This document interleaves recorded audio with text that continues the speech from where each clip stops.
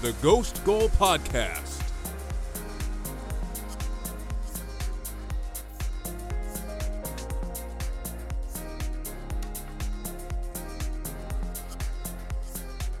Michael Carrick ends his 3 games in charge at Manchester United with 2 wins and a draw against Villarreal, Chelsea, and Arsenal. He'll step down as Ralf Rangnick steps in for their away trip to Crystal Palace this weekend. We've got plenty of other very exciting games going on this weekend, including a very enticing top 4 clash between West Ham and Chelsea to start things out. But we got to start the pod off with a little recap with earlier today's 3-2 win for Manchester United, as Cristiano Ronaldo broke the 800 career competitive goals mark, and then had another one, just for good measure, to get to 801. I'm Alex, here with Javier. Javier, I believe the words, "who's scoring 3 against us except for Liverpool," came out of your mouth the other day. Care to comment? Yeah, and I was also talking shit about Cristiano Ronaldo, saying Bruno hadn't been as good. Bruno Fernandes, and then they as both well. just like shoved their giant you-know-what down my you-know-what, and I don't have to explain anything else, but let's just say I'm very sore. You've got some explaining. I'm very sore in a few areas right now. And there may be my pride or my heart. But no, I mean, it was a great match. It could have really gone either way. It was a match between 2 teams that, when you've seen Liverpool or Chelsea or City blow away teams, you've seen incredible quality. Even when they've lost games, you've seen incredible quality. In this game, there were periods where Arsenal or United had good quality, but for a sustained game, neither team is anywhere close to the other 3 teams that are, competing for the title right now. This is definitely a battle between 2 teams that are going to be fighting for that 4th spot. And I have a lot to be happy with for Arsenal here, because we went to Old Trafford, went down 2-1, when they were coming back, immediately equalized, and then had a period where we could have easily won the game, but then gave up a penalty, and it kind of just threw it away at the end. But like you said to me before the pod, that happens with a young team, and you take that in stride, you learn from this, and we didn't lose that much ground. I mean, we did lose ground in the sense that United gained ground on us, but West Ham only drew. Tottenham did get a win too, so not great. A draw would have been a lot more. But it's not the end of the world. It's not either. the end of the world either. Exactly. It's still early in the season. It's not a great sign that you guys don't have. You don't yet have a win against one of the teams that finished top 4 in the league last season. It's, 4 played, 4 losses. Well, 2 we of play those West I can Ham understand soon, if you just want to throw those out. Yeah, exactly. I just want to throw 2 of those out. So I mean, yeah, you're right. But at least this one was close and could have gone either way. So I think if we'd gone a draw here, it wouldn't have been. I'm not looking at this as the end of the world, because we did start the season with 3 losses. Since then, we've been one of the best teams in the league. The league, even outside of those teams that you're talking about that finish in the top 4, is still very, very good. So to get a lot of wins outside of that is still very difficult. Like you said, any team right now in the Premier League can beat any other team, and Burnley's getting draws against Chelsea, Brentford's getting draws against Liverpool. Palace is beating Manchester City. You never know what's going to happen in the Premier League, and as long as we can still stay consistent against those teams and not, and it seems like we're at a level where we're starting to beat them consistently, beating Newcastle 2-0 pretty easily, beating Watford, all those other teams, beating Leicester. If we can keep doing that, then I think we'll still always be in it for top 4. So. Not worried yet. I just learned that Aubameyang should not be starting for us at all. Martinelli I've been was trying to tell you this for weeks. You have, but Martinelli was excellent. I thought he was our best player. So energetic, pressed Manchester United everywhere. He obviously was trying to take his opportunity.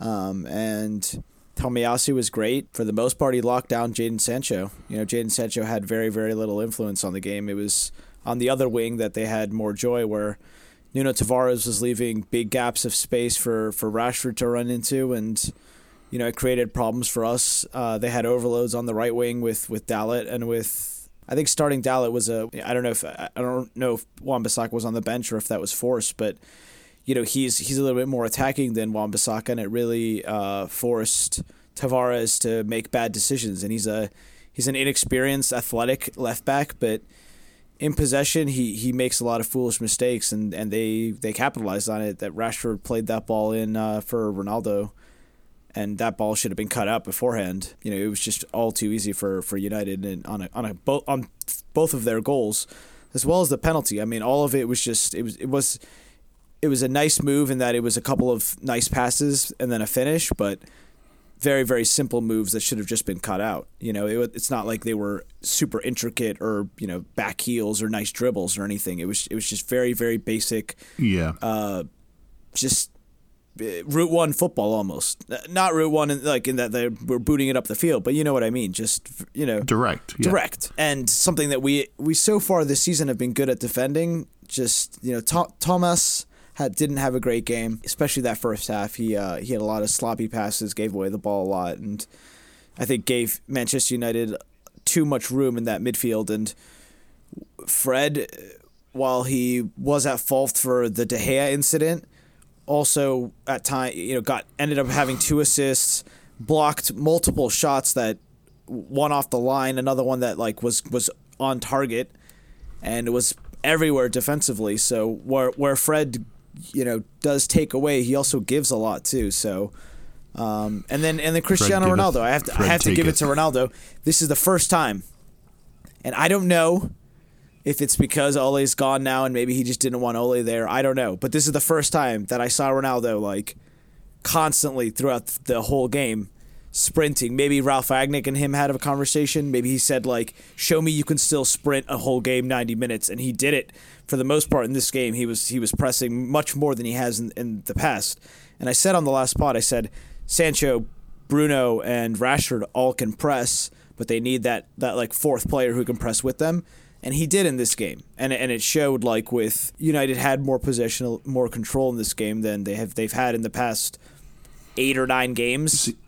I want to cut you off quickly there, because the word control, that's kind of the one word that I left this game thinking of, because to me it didn't seem like either team really had control.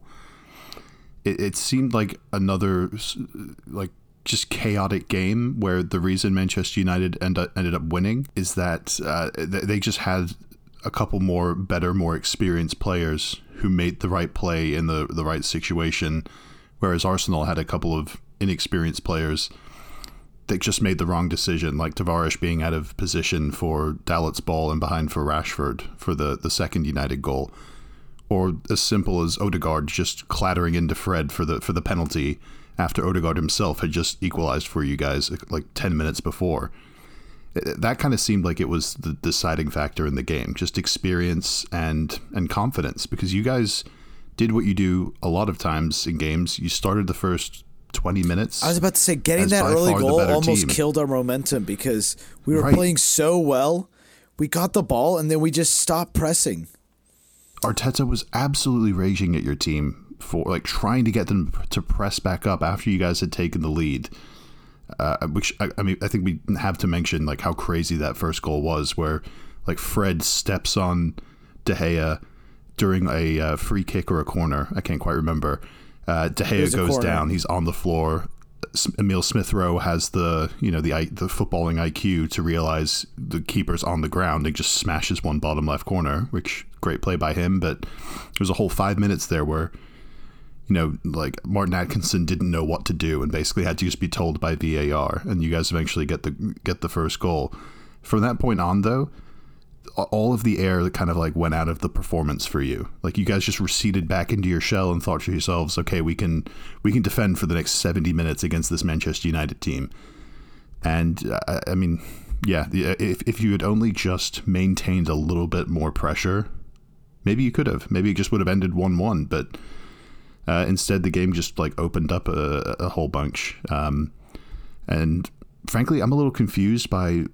I know Nuno Tavares has been playing very well. I really wanted Tierney to play in this game. Yeah, it felt like a game for Tierney. Also, Sambi Lokonga was coming off one of his best games in the Newcastle game, I think, and all of a sudden Mohamed El Neni is starting.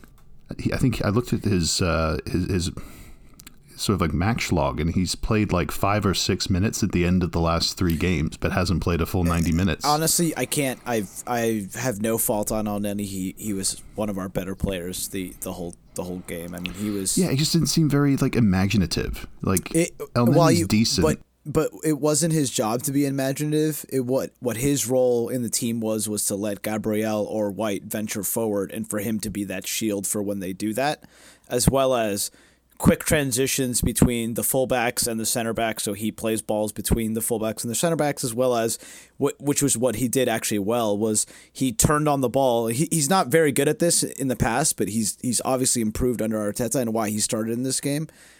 He would turn and he would quickly ping a ball out to either Tomiyasu or to Tavares and start our attack that way. And he did it plenty of times, and I was sufficiently satisfied with his performance. Not that like he needs to start, but it wasn't his fault that, you know, that. Yeah, no, I'm not. He was not at fault for anything at all. Him. He was one of our better players and one of the more consistent performers on the day. I think that's why he didn't come off. You know, he stayed on the pitch because he wasn't playing bad. Well, that kind of brings me to my third point. I'm not confused about why he started, but I am kind of confused about why it took Mikel Arteta until the 79th minute to take out Aubameyang.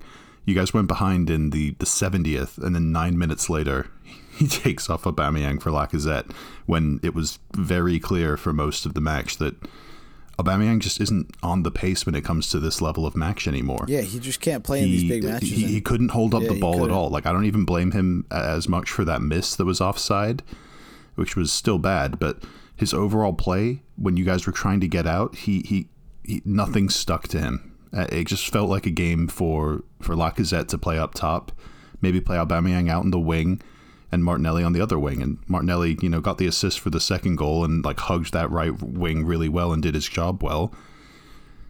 But he just needed someone in the center that when the ball came out that could just hold the ball up and manage to get it to Martinelli as he made a streaking run in behind. But you guys just didn't have that. It's a strange one. It kind of reminds me of what we were talking about the other day with Tuchel and playing Timo Werner against Manchester United, when there was, they were parking a bus and there was no space in behind. Like, why does it take these managers this long to think of this? And by the time they make the decision, it's kind of like a little bit too late. Like, I didn't really feel like you guys were getting an equalizer at the end of that one. I don't know how you felt, but to me, it just kind of felt like 3-2 was going to end up being the final score, which is not a great look for Arteta, because, I mean, this United team is, you can get at them for sure. I don't know how you feel about that one, but like, do you finally want to see Aubameyang benched? We didn't really get to talk about the Newcastle sitter he missed last weekend. Of course I want to see him benched. It's now 5 games without a goal, and this was a run of games that was not that difficult, and he would have been the first player to score in 3 consecutive trips to Old Trafford. So too bad he didn't do it. But yeah, I want to see Lacazette play this weekend. I'm pretty sure he will, since Aubameyang has started the last 2 games. So, well, let's do a little mini preview. Just jump forward to Monday at 3 p.m. That will be Arsenal's next game in the league. They'll be traveling to Everton, a team that is very much struggling right now. So I feel like you could probably even keep playing Aubameyang, and maybe he scores in this and his confidence is back up again. But generally, I would agree with you. I think the way forward for you guys is definitely someone like Lacazette. Maybe even give Martinelli himself a chance as the center forward. Martinelli, I saw an interview, and he's been playing this whole season as center forward. So, I think the idea is for him to play in that position. If either Lacazette or Aubameyang go down, then he can play there. And we have plenty of wingers as well. So I don't anticipate that Aubameyang's really going to be dropped that much this season, considering how much Willian played a couple of years ago and last year. Yeah, last year, considering how much he played last year. Oh, God. I already have pushed the nightmare back and think it's a couple of years ago. But yeah, no, considering that, I'm pretty sure Aubameyang will stay in the team no matter what. It's just... if Lacazette can get goals in the limited time he has, then maybe he can push him out. That's what I can hope on. But yeah, I'm going to say for this Everton game, 2-1 Arsenal. No, 2-0 Arsenal. I don't think Everton okay. score. So back on your bullshit? Back on my still bullshit. Think you're getting clean sheets? Clean sheets. Yeah, I mean, I'm inclined to agree with you. But I think I'll say 2-0 Arsenal. We're not going to play the same way we did against United. Like, I feel like we were a bit course. like swashbuckling and naive. We'll approach this with more care and build the momentum from the start and not like let it peter off like we did. All I ask is that you don't beat them so badly that they fire Benitez before we play them in like 2 weeks. But I feel like that's asking too much because I feel like there's no chance that Benitez is still there in 2 weeks with how their schedule looks. But yeah, I'll stick with a 2-0, just like you. That of course is going to be the last game of the weekend. Let's rewind back to the game that will kick things off this weekend. West Ham hosting Chelsea Saturday at 7:30 a.m. Probably the marquee matchup of the weekend. You know, only two top 4 teams that'll play each other. West Ham have cooled off a little bit in these last few games. Loss, draw. You know, Brighton got a 80th minute, I think, equalizer there with Maupay and. Oh no, it was 90th. Oh yeah, 90th minute. I mean, Brighton have done that a few times this season. And did you see the goal? It was like an insane overhead kick by Maupay. Just like one of those ones that he's looking like away from the goal and just sticks his leg out there and just flicks it back to the back post. And watch it. It was a beautiful goal, but I am both concerned and like let me just say I'm torn about this game because we did the double over West Ham last year. In the year they had like their best team. We beat them 3-0 at home and 1-0 away. I'm concerned because, especially after this Watford game, which I kind of predicted would be a difficult one despite them being a promoted team, it seems like with like the fixture pile up and a lot of the injuries, it's kind of starting to get to us a little bit in that there's so much turnover in the team that sometimes in games like that Watford game when we're missing certain players like Jorginho and Thiago Silva from the very beginning, that same control of games that we have isn't there, and our team suffers defensively as a result. Where I'm confident is that I don't think we're going to have the same sort of personnel for the West Ham game that we did for Watford. For Watford, Chelsea started Saul, the Atletico de Madrid loanee in midfield, Jorginho's and once start, again, so is Thiago Silva. Right, he had like a cascading like domino effect of shit, like that both of his appearances of for Chelsea, his 45 minutes he's played, he's been dragged off at halftime and been atrocious. Yeah, pretty much. And in the Premier League against Aston Villa, like his first appearance, and then now against Watford, we brought him in for those kinds of games when we needed to rest other players, and we almost lost those games because of him. So luckily we were able to turn it around against Watford. But where I think that was like a huge issue in the Watford match for West Ham this weekend, I expect us to have Jorginho starting. I'm not sure whether Kante and Kovacic will be fit, but maybe Mount can drop into midfield or Loftus-Cheek can play again. I do expect Thiago Silva to be back and sort of steady and become a steady presence in that back three, which he came on at halftime against Watford, and the impact was instantaneous. The one thing that concerns me is this sort of set piece battle. Chelsea are one of the better teams defending set pieces and scoring goals off them, but West Ham, I think, when I watch them, that's the standout weapon for them. And Kurt Zouma is going to be for sure looking for a set piece goal in this game. Yeah, so they are just crazy threatening because of Cresswell's delivery. I mean, they're up there with Liverpool, and I think they're better than you guys. I think they're the same level as Liverpool set pieces. Them, Chelsea, and Liverpool. I think we're all in the top 3 for most set piece goals this season. So that definitely concerns me, but I think we still should have enough for them. I think it's going to be a very difficult 2-1 win for Chelsea, and that this kickoff time does not help us either, but I still expect a win. I kind of like a 1-1 draw because it's a 7:30 kickoff. West Ham are at home. Chelsea have been going win, draw, win, draw, win. You won the last game. Chelsea's going to draw this game. 1-1. We get it. You have OCD. You like that, Alex? Patterns. I get it.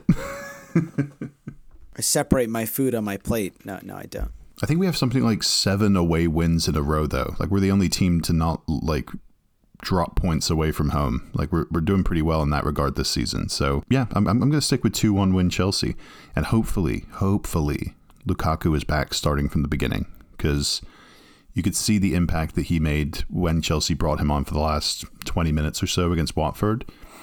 No, he wasn't involved in the goal, but he is a presence. And he absolutely forces teams to consider where he is at every moment when Chelsea are on the ball. There were about 2 defenders that like followed his run to the front post when Mason Mount cut that ball back perfectly for Ziyech. Ziyech had this perfect bubble of space he could run into and just blast that shot straight at Bachmann. And Bachmann just, couldn't react quickly enough. So he has an effect, even if he's not, banging in goals necessarily. So starting him from the beginning might not be the worst idea, but I would kind of understand if he started Havertz again, or maybe Timo Werner. Is Mason back, Alex? Another great Mason is back, Javier. Right, you guys need your Mason God back, Alex. He's the best player on Chelsea. I don't know why he hasn't been playing in these last few games. Oh, because he had complications from wisdom teeth right? surgery. Yeah. Have you had that before? It's a bitch. Yeah, you can get dry sockets, and it's not fun. All right, well, let's move on. The other games this weekend: Newcastle will host Burnley Saturday at 10 a.m. Newcastle failed to get their first win of the season against fellow strugglers Norwich on Tuesday. They only drew 1-1, but they've got another shot at it in this home game with Burnley, who, like Javier mentioned, are probably playing a little bit better than them, but I mean, they should still be expecting to win these games. Southampton will host Brighton Saturday at 10 a.m. And then the third and final 10 a.m. slot on Saturday will be Wolves hosting Liverpool. Wolves have kind of quietly been, sneaking around the top half of the table. I think they're in 7th, just behind Tottenham. They've been quietly good. They've a lot of clean sheets. I think it's 21 points, same as Manchester United, 8th place. So Manchester United with that win moved ahead of Wolves. But at the beginning of the day today, Tottenham were in 6th, Wolves were in 6th, and Tottenham and Manchester United with those wins moved ahead of them. Do you give Wolves any chance of a draw or something here against Liverpool, or are they just another lamb to the slaughter? Not the way Liverpool are playing right now. I mean, it feels like Mohamed Salah is scoring at least a goal, if not 2 every game, and he's getting an assist. So I don't know who's stopping Liverpool right now. This is their easy run of the season. So they've got a few games now where they can keep piling on goals and building on momentum. They've already scored 43 goals in 14 games. That's ridiculous. It's like 3.5 goals a game. So yeah, that is crazy. I think it's interesting to see if Konate or Matip ends up being the center back. Liverpool are getting healthy again, and right now it just seems like they're going to go on a really good run of form. Manchester City and Chelsea, they're also setting the same pace. This is going to be like a frenetic year. It seems like it's been forever since we've had 3 teams for the title.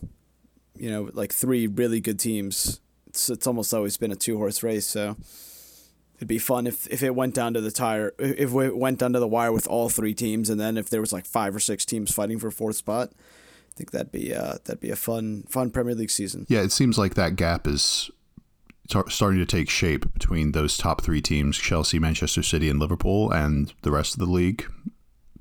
West Ham in 4th are 7 points behind Liverpool in 3rd. We'll see how that shapes up after the Christmas period. It's very easily. I mean, I can speak on behalf of Chelsea. For the last 3 years, Chelsea's biggest problem has been playing well up until right around this time of year, and then falling off with poor performances and poor results against teams like teams like Wolves, sometimes Everton. So Manchester City and then Liverpool, the year they won it, they were the teams that were able to sort of maintain their form to some degree during Christmas and the fixture pile up there, and pushed on and into spring. So I'm not saying it's only Chelsea that may be susceptible to this, because Liverpool do have, I think, a thinner squad than either Chelsea or Manchester City. But it's this time of year that you'll start to see that start to take an effect on teams. So yeah, I'll give respect to Wolves. So I'll say 2-0 Liverpool. Yeah, I'll say 3-1 Liverpool. I think Liverpool have another big romping in them, and then they can rest some players in their final Champions League game this week because they've obviously already qualified from the group of death. So yeah, 3-1 Liverpool. Mo Salah player of the year, right, for Premier League so far. Yeah, no one's catching him. Not even close. But no one's catching him. I'm saying so far yes, but yeah, no. Even if Liverpool don't win the title, I feel like he's going to be a shoo-in for player of the season. He's absolutely insane. Saturday we'll finish up with a away trip for Manchester City once again, as they'll travel down to Watford. That's going to be Saturday at 12:30 p.m. I know this doesn't sound good because Chelsea just struggled there, but I feel like Manchester City are just going to make mincemeat of this Watford team. Even with their injuries, I feel like they're perfectly built to just, bing, bang, boom, play 1 to 3 passes through Watford's press, get in behind and score. Yeah, bing, bong. So how many do you think it's going to be? I mean, it's a shame Sergio Aguero isn't around to score another hat-trick. He loved the game against Watford. I remember seeing some ridiculous scorelines with City Watford, like 5-0 and stuff. Right. I'm sure they're like licking their lips at the prospect of playing Watford again. I'll say 4-2 Manchester City, but I think Watford gets some goals. I think that that's just the way that Watford play, and they're at home and they're going to attack City. Emmanuel Dennis is playing well. I said it on the last pod. He scored again. They're not going to have Ismaila Sarr for the remainder of this calendar year. So I think around New Year's time he's going to be back. And then Nkulu, the center back they signed, he's going to be out for I think around the same time period. That's probably their best attacker and their best defender out. Yeah, then maybe not. Again, they still look decent against Chelsea, 4-1, but 4-1 City then. Yeah, 4-1 was what I was leaning towards. I think I'll stick to that. 4-1 Manchester City. Even with their injuries, Grealish is just coming back. De Bruyne's out. But, we have to talk about. Oh my God, that Bernardo Silva volley against Aston Villa. Javier. Bernardo Silva's playing so well. He's probably a top 3 player in the league right now. If he's probably next. Well, I was going to say if Mo Salah didn't exist for some reason, Bernardo Silva would be player of the season right now, so far. Absolutely. But can you talk about that volley real quick? I can if you want, but that volley against Aston Villa deserves discussing. Have you seen it? Yeah. No, I mean, just... It was a thing of beauty. It was like a FIFA goal. It was the kind of goal that like you dink a ball in on the counterattack to one of your players on FIFA. And I feel like it's that's a kind of a typical game. Bernardo Silva goal. He does those like super tight, neat finishes. That's just... Yeah, but not counterattacks though. He usually pops up at the back post or he's dribbles through a couple players this season though. Yeah, but City themselves this year, I haven't seen a goal like that from them. I didn't even think Bernardo had that in him. I thought he'd take that down and try and like sort of like curl it around the keeper or kind of give him the eyes and send him one way and just dribble around him the other way. But instead he just fucking leathered it. First time from a great ball in from I think it was Gabriel Jesus. So that's growth is what I'm trying to say. Bernardo Silva is getting better in a year after. I'm pretty sure most people were saying he was going to be leaving Manchester City this summer.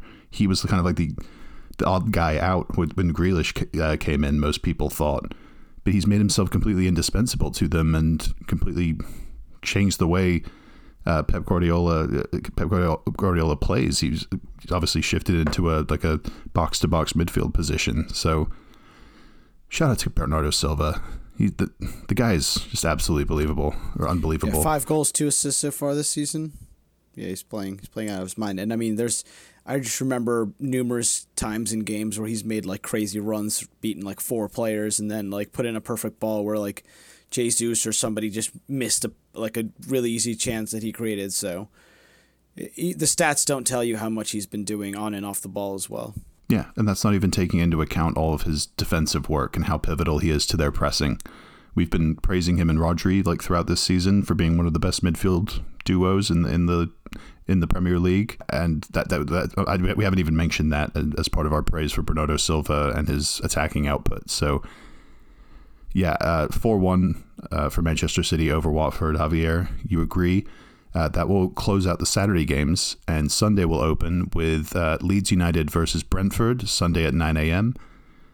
Anything to say about this one, or do you just want to move straight on to... No, but I thought Leeds would lose to Palace, and then they ended up beating Palace and getting a clean sheet. I know that it was like a 93rd-minute penalty, but... I'm sick of every time I know with Leeds, we flip-flop them. That Leeds are struggling, they come out and they win the next game. I don't like it, Javier. I don't talk about them for a reason. We should just not talk about Leeds for a couple weeks, and maybe they'll go back to losing, Alex. No, never again. We're not talking about Leeds unless they're playing like Chelsea or Arsenal. Right. We're not talking about them because then they'll just lose their games and, just fade off into the abyss and we'll never hear from them again. It'll be great. But, I'll leave it at that to, follow my own rule. Also during that 9 a.m. time slot on Sunday will be Manchester United hosting Crystal Palace.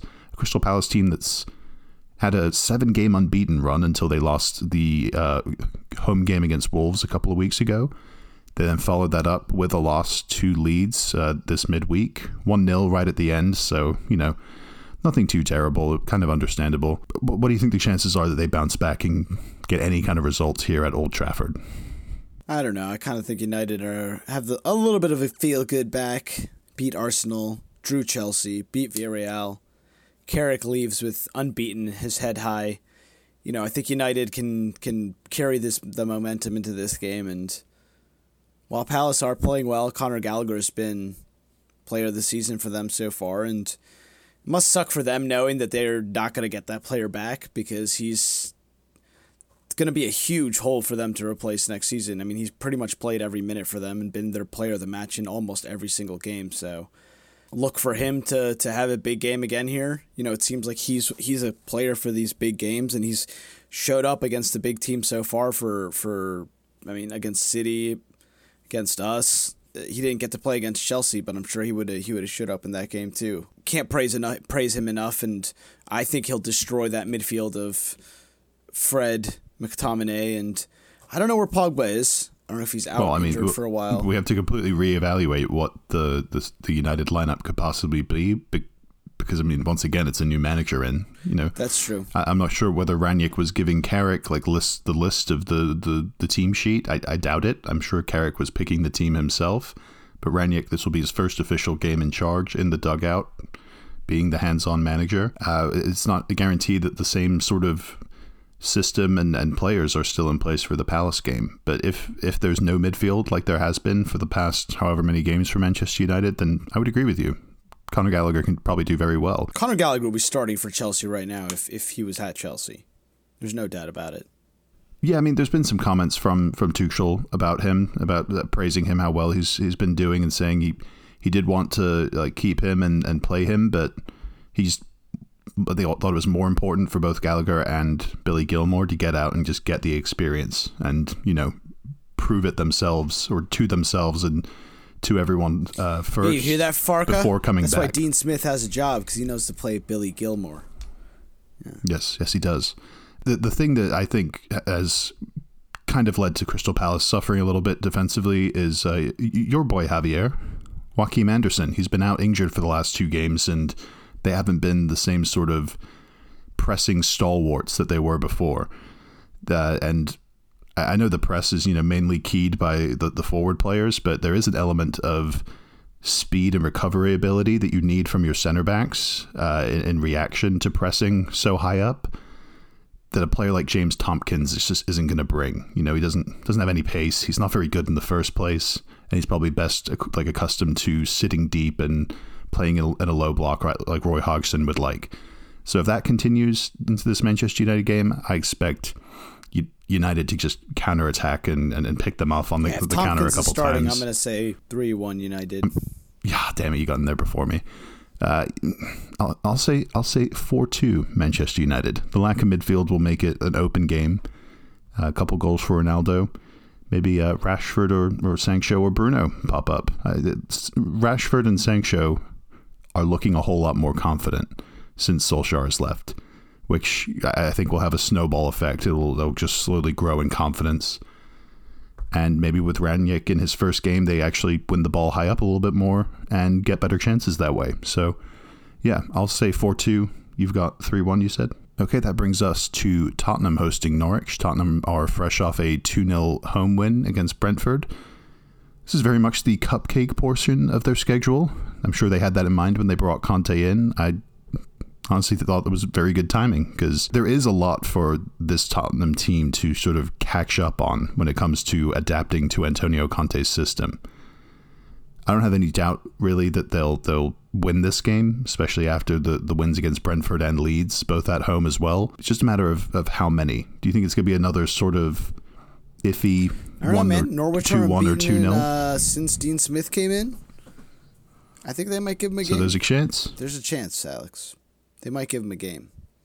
I'm not saying it's going to definitely happen, but they've looked so much better with Billy Gilmore on the side. They've had, Nordgaard. Nordgaard. What's that midfielder? Højbjerg? No. Or, Norwich. No, sorry. Norman. For Norwich. Norman. Oh, Matthias Norman. Yeah.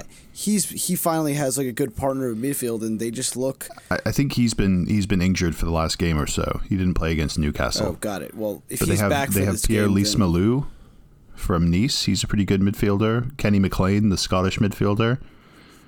But yeah, no, I mean, I'm not saying these are world beaters, but if he's they work back, hard. If he's back for this game, then I could see them maybe getting something against Tottenham. But Tottenham did look really good in that game against Brentford. They got a lot of attacks down that left wing through Reguilon, and Emerson Royale got a bunch of opportunities as well that he wasted. But Harry Kane too, and Son looks to be almost back to his best. I don't know. This Tottenham team could get scary if they really get into Antonio Conte's way of playing. So I think Tottenham still have enough. I'm going to say 2-1 Tottenham.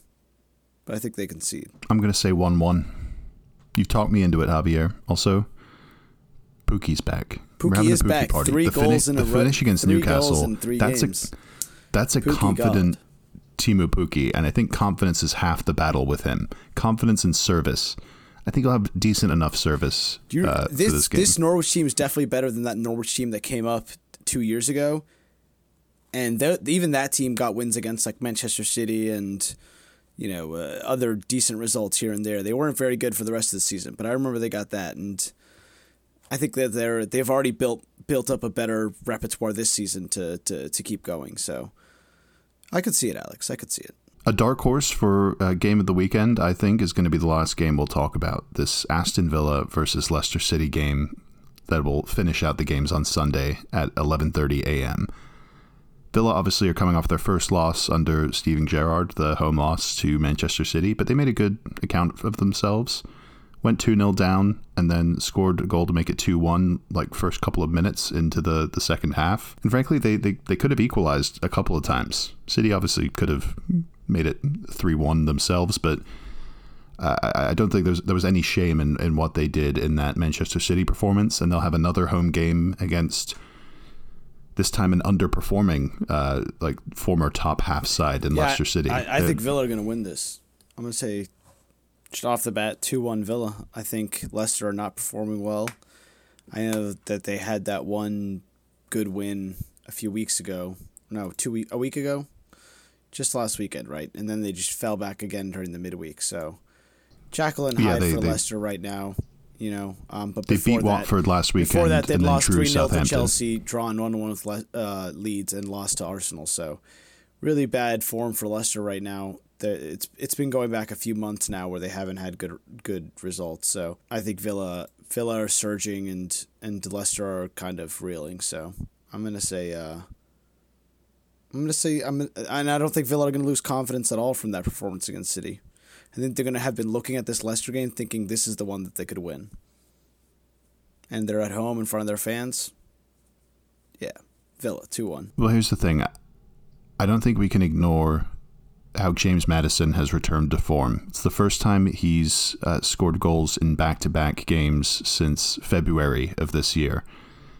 And that kind of coincides with a very long period of time that he has just not been on it.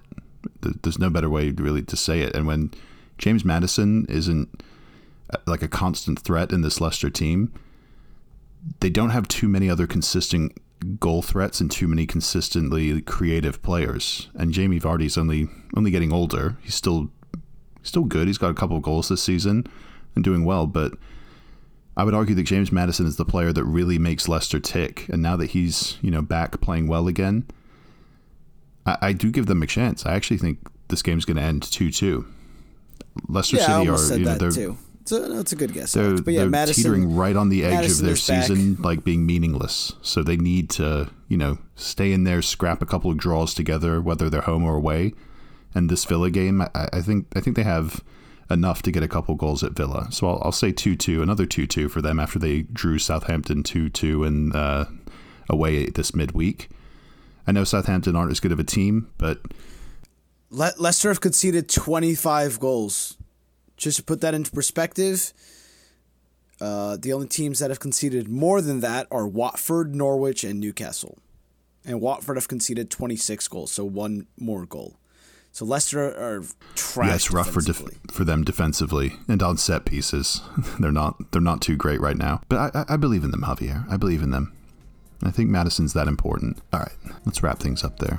Really looking forward to this weekend of games. Javier, thanks for jumping on with me late Thursday night, and reliving that mess of a result for Arsenal. You can follow us on social media at JavierRev9 for Javier's Twitter account, at ASMoss92 for my Instagram and Twitter, and at GhostGoalPod for the podcast socials. If you're listening on an app that allows you to rate and review the pod, we'd really appreciate it if you went ahead and did so right now. New ratings and reviews help new listeners find the pod, and we'd really appreciate it if you helped us grow this thing. So enjoy the games this weekend, and until next time, see you.